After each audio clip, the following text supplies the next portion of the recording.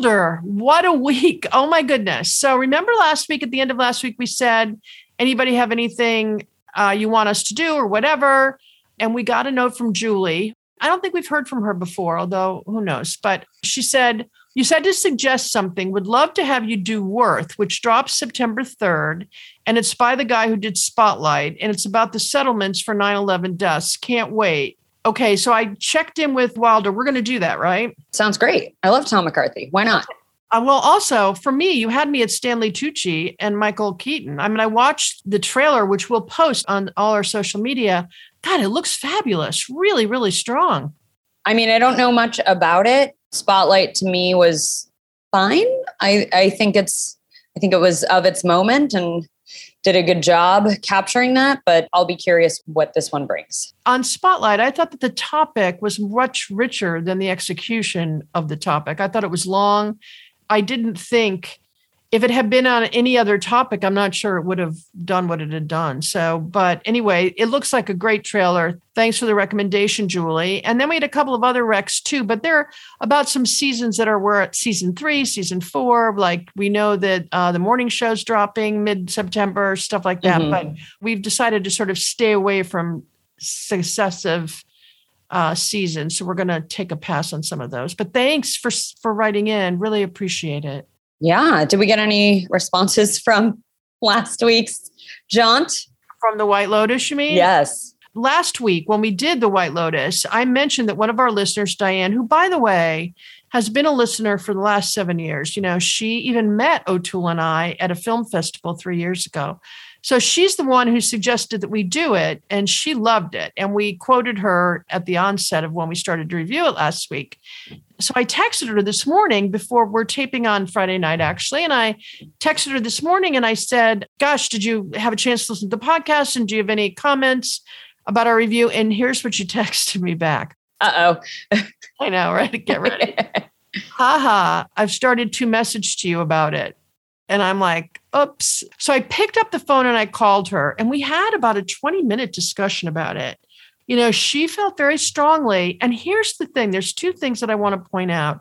She felt very strongly that if Mike White wants to write the entire thing himself, he absolutely should do that. And that she thought he did a great job at telling the story, both of the people of color as well as all of the rich people who were ridiculous, who were vacationing.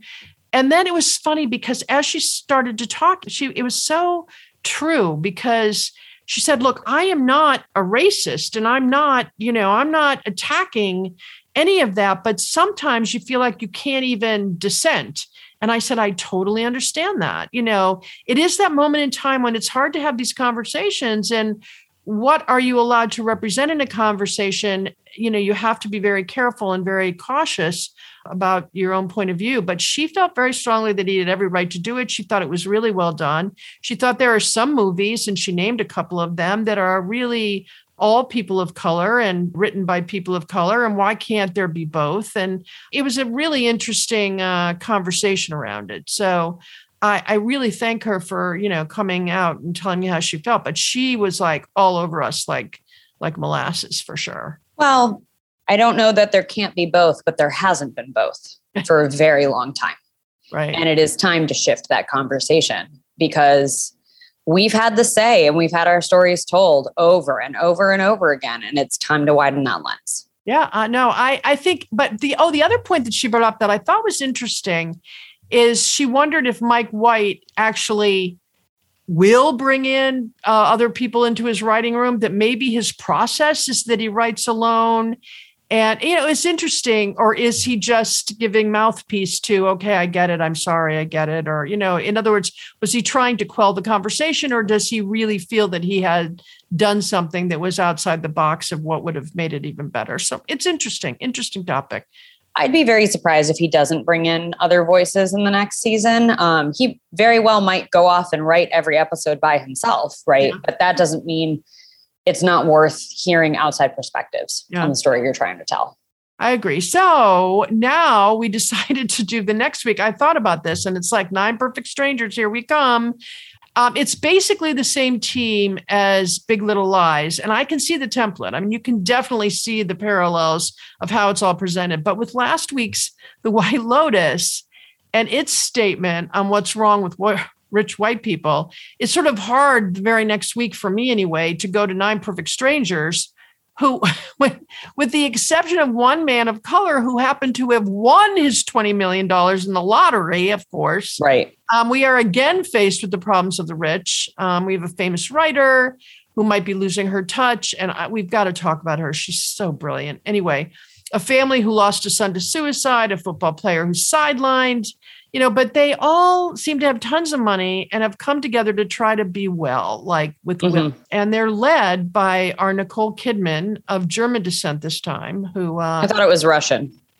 Oh, is it Russian? I thought it was pretty sure she's Russian. Okay, so of Russian descent this time, which, by the way, exactly makes my point of how bad her accent is. Very, very inconsistent. Yes.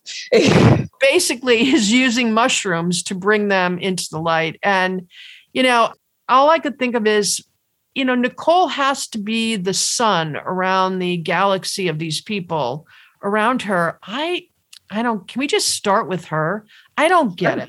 I don't get, no matter how much she goes in and out of her Russian accent, which I thought was German, she's always Nicole Kidman. And why is she so successful? And then I figured it out.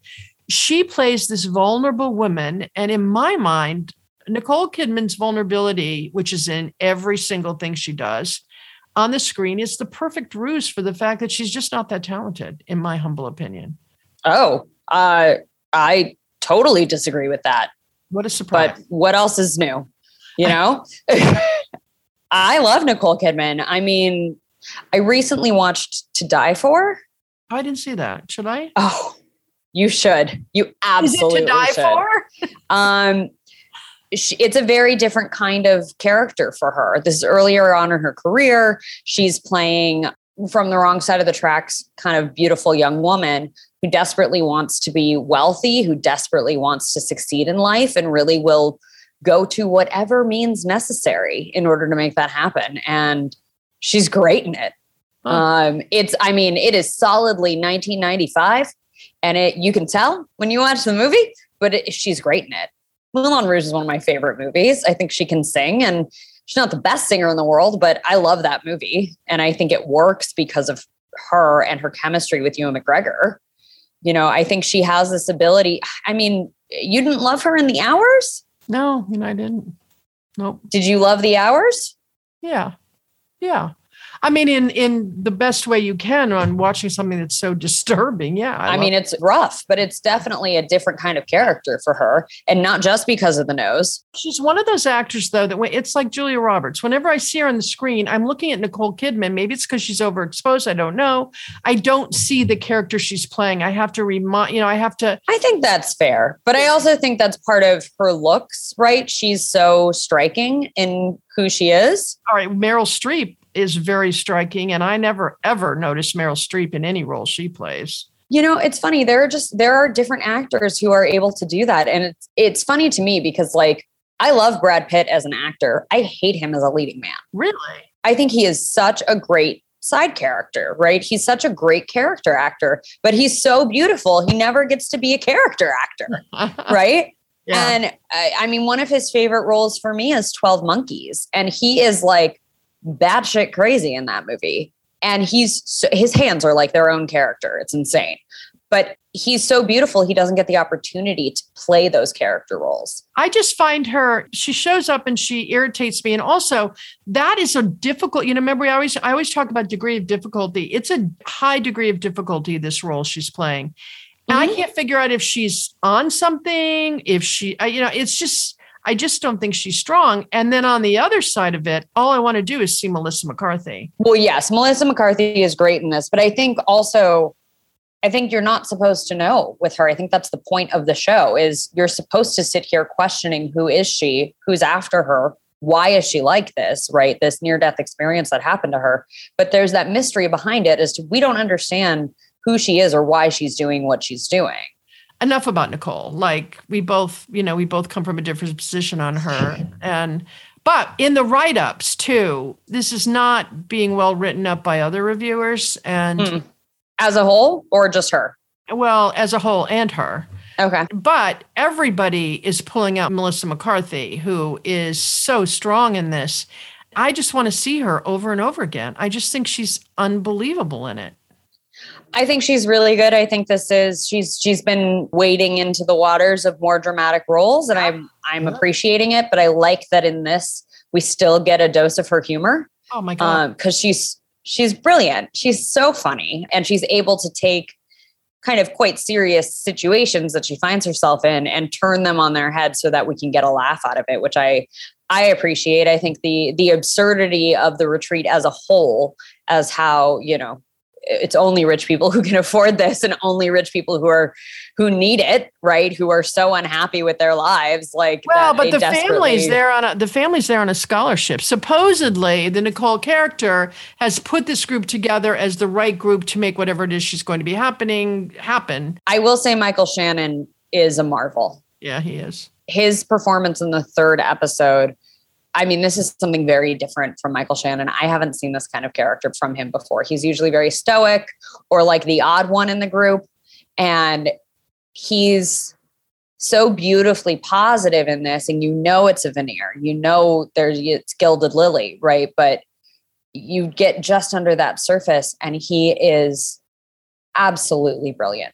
And I think he's going to win an Emmy for it. You know who else we haven't really seen in a while? Bobby Cannavale. I love him. Not only that, I didn't realize this guy, he has 24 nominations for Emmys, 3 wins, but he is very, very strong. And the degree of difficulty, again, is right up there. It's a great part he's playing. Yeah, I was lucky enough to get to see Bobby play the Al Pacino character in Glengarry Glen Ross on Broadway, and Al Pacino played the Jack Lemmon character. He was phenomenal. He has a lot of energy in him. As an actor, like he's constantly moving. You can feel it through the screen. Yep. But there is a warmth between him and Melissa McCarthy on this that I wasn't expecting. There's a moment in this particular episode that just dropped this past week. And there's a moment between them, and both of them are really, really good in it. But the other thing he does is I think it's in the first episode, Bobby has a phone conversation with his daughter. Yeah. You only hear his part. And sometimes it takes a good actor to act both sides of the phone conversation. And he does that really well. The guy has chops. I did not realize he was so successful in terms of awards and stuff. I just didn't realize it. He's kind of unassuming, and physically he's really impressive in this role because he plays an ex-football player who's addicted to Oxy because of injuries and what have you. But there's a darker secret under there that everyone in this show has a darker secret that you're not sure what it is they're hiding. And Bobby's it's really powerful and it's really moving when it finally comes out. And the way his physicality changes over the course of the show because of how his addiction is changing, I found really impressive that he was able to kind of change the way he moves, change the way he interacts with people, change the way his lines are delivered. He's definitely one to keep an eye on. Now, did you see him in The Irishman?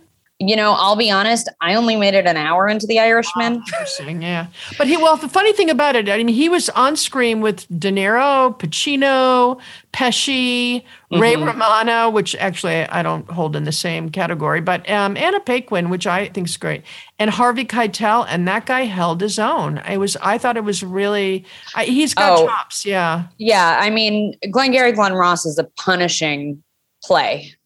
For everyone in it, right? And, everybody's got secrets. Everybody's trying to get out of this investigation. And he held his own against Al Pacino, who originated that role, right? You can't ask for a higher task. And he did it. And I enjoyed every moment of it. Yeah. Now, I think let's just move to plot for a minute. It's based on a book, but they've made a lot of left turns outside the book, apparently. And I don't know. I haven't read the book, so I'm not familiar. Yeah, exactly. But I think it's so forced. I think they're trying so hard that I find it painful. It's like. Do you think you're fatigued from the limited series romps that we've been taking. I mean, between Big Little Lies and love limited series. Love it. Okay. Actually, what I love is unlimited series. Like, well, sure. Give me a series like the West Wing that has 7 seasons of 22 episodes. I'm sure. There, Well, I think the reason I ask is because I think this one follows a similar formula to a lot of the others, right? There's some kind of mystery. We're not sure what's going on. It's not all going to come together until the last episode, and then we'll all be blown away, right? And I feel like that's what White Lotus did. And White Lotus is less of a mystery than I think some of the others that we've watched, but this one's got 9 episodes. I'm curious if it's going to keep us for 9. Well, it's funny because I went back and watched episode 2 again because I wanted to figure out, why do I think they're trying so hard? And here's what I think is wrong. I think it's the dialogue. I mean, I think one of the things about White Lotus that was so brilliant was every scene's dialogue was right on the money. There was, there was something you wanted to stop and write down. There were quotes. Mike White is he's a very talented writer. Yeah, really good writer. And I think they don't have the writing chops. There's nothing memorable about anything anyone has said in my mind thus far. I mean, not to be confused with, I'm sort of interested to know what's going to happen and what did happen in their past, but there's nothing that stands out and says, wow. So I think it's in the dialogue. I think it's in the writing. I think you just picked up a really heavy fight with you and David E. Kelley and John Henry Butterworth, because those are some really, really talented writers. Wait, I don't even know. What has he done? I mean, David E. Kelley is behind every show everyone's ever loved. He's behind Ally McBeal. He's behind Big Little Lies. I didn't love You didn't love Ally McBeal? No. I don't know if we can be friends anymore. And Big Little Lies, I love the first season. He's behind The Undoing. He's behind Boston Legal, The Practice, Chicago Hope. No, nothing. All right. Maybe he should take a vacation. Yeah. I mean, and John Henry Butterworth did Ford versus Ferrari. Tomorrow Legal. I found it painful. I don't know. None of the practice. Maybe they don't speak to you. Yeah, they don't. Ally McBeal, which I guess is fair. I didn't like her. I loved Ally McBeal. I mean, and also I don't think she was a great actor. I don't know that Calista Flockhart was the best actor in the world, but that series hooked me. Those characters were so weird and so much fun, and I had a blast watching that. Until Robert Downey Jr. had his fall from grace, but I'm really glad he came back to us. Hey, but wait, there's one episode of Ally McBeal, little sidebar here. Do you remember the episode where he sings with Sting? Yes, I do. Okay, I'm gonna play a little bit of it here. Hey, birthday girl, you wanna dance? I don't know, it makes me feel easy. Well, I did bring Sting.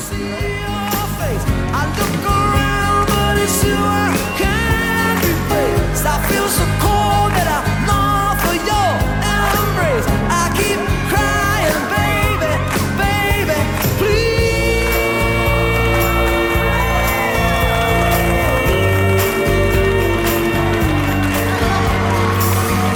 I'll be watching every breath you take, every move you make, every game you play. I'll be watching.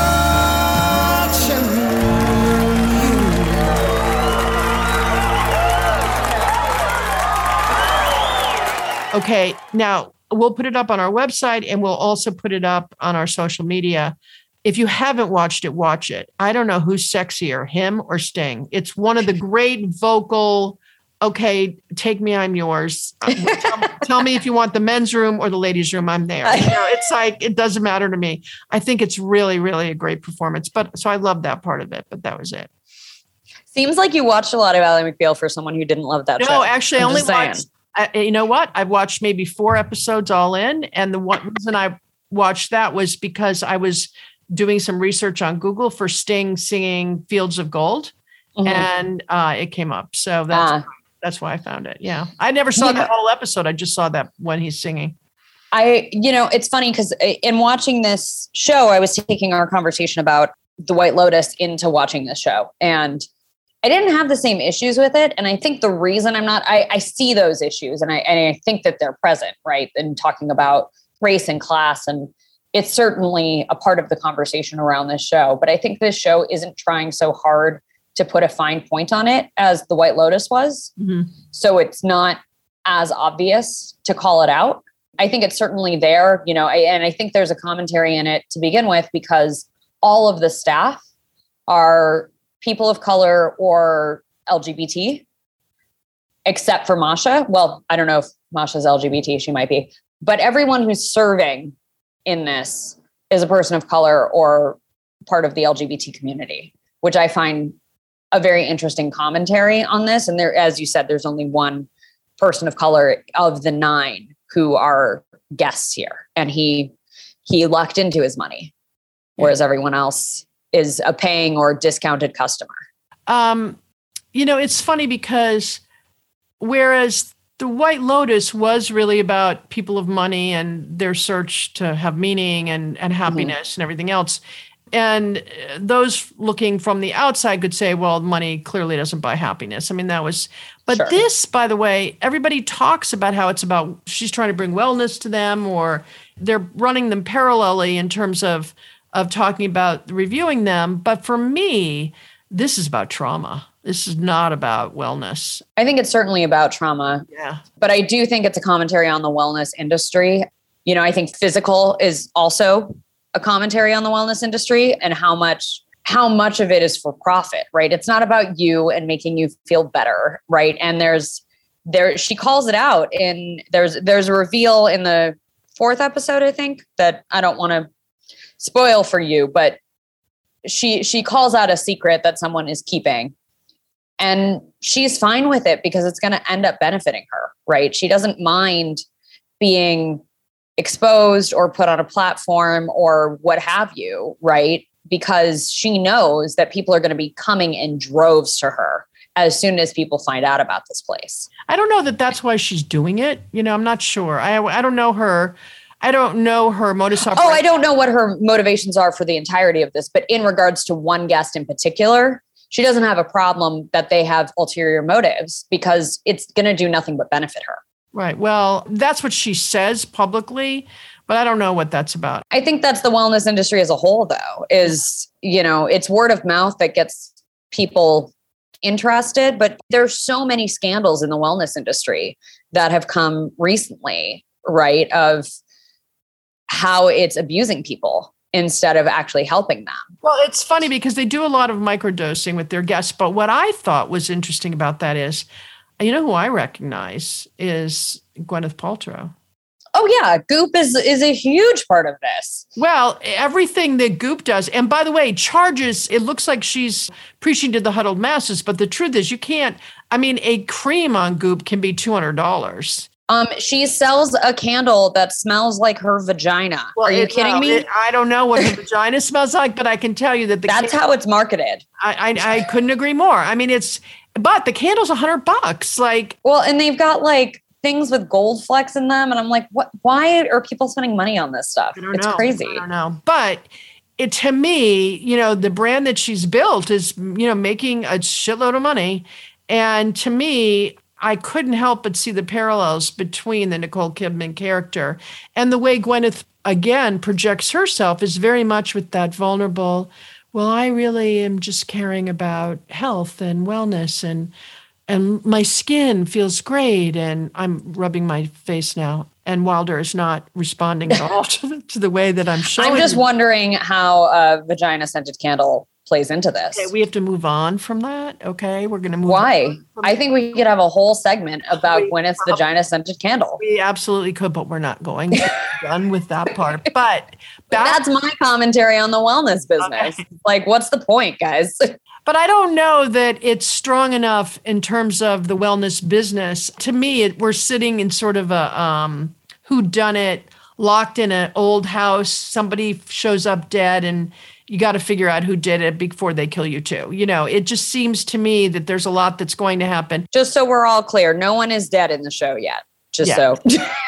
Yeah. So I promise you somebody's not making it out. I'm sure. Yeah. By the way, I hope it's Nicole. Yeah. I mean, she was already shot once, right? You find that out in the first 5 minutes. I'm not giving anything away.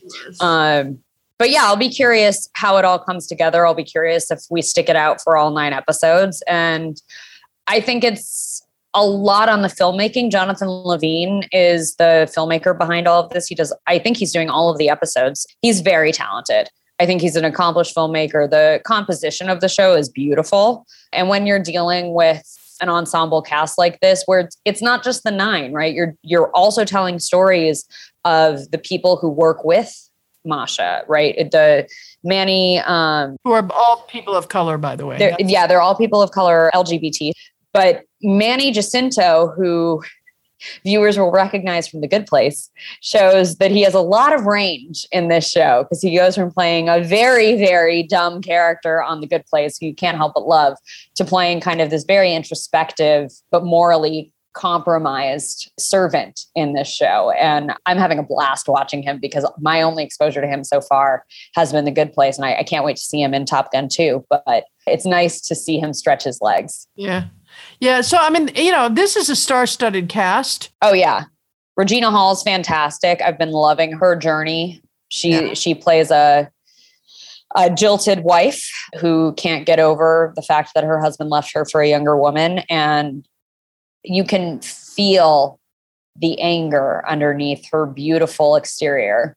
Yeah. And I think she's just fantastic. She is.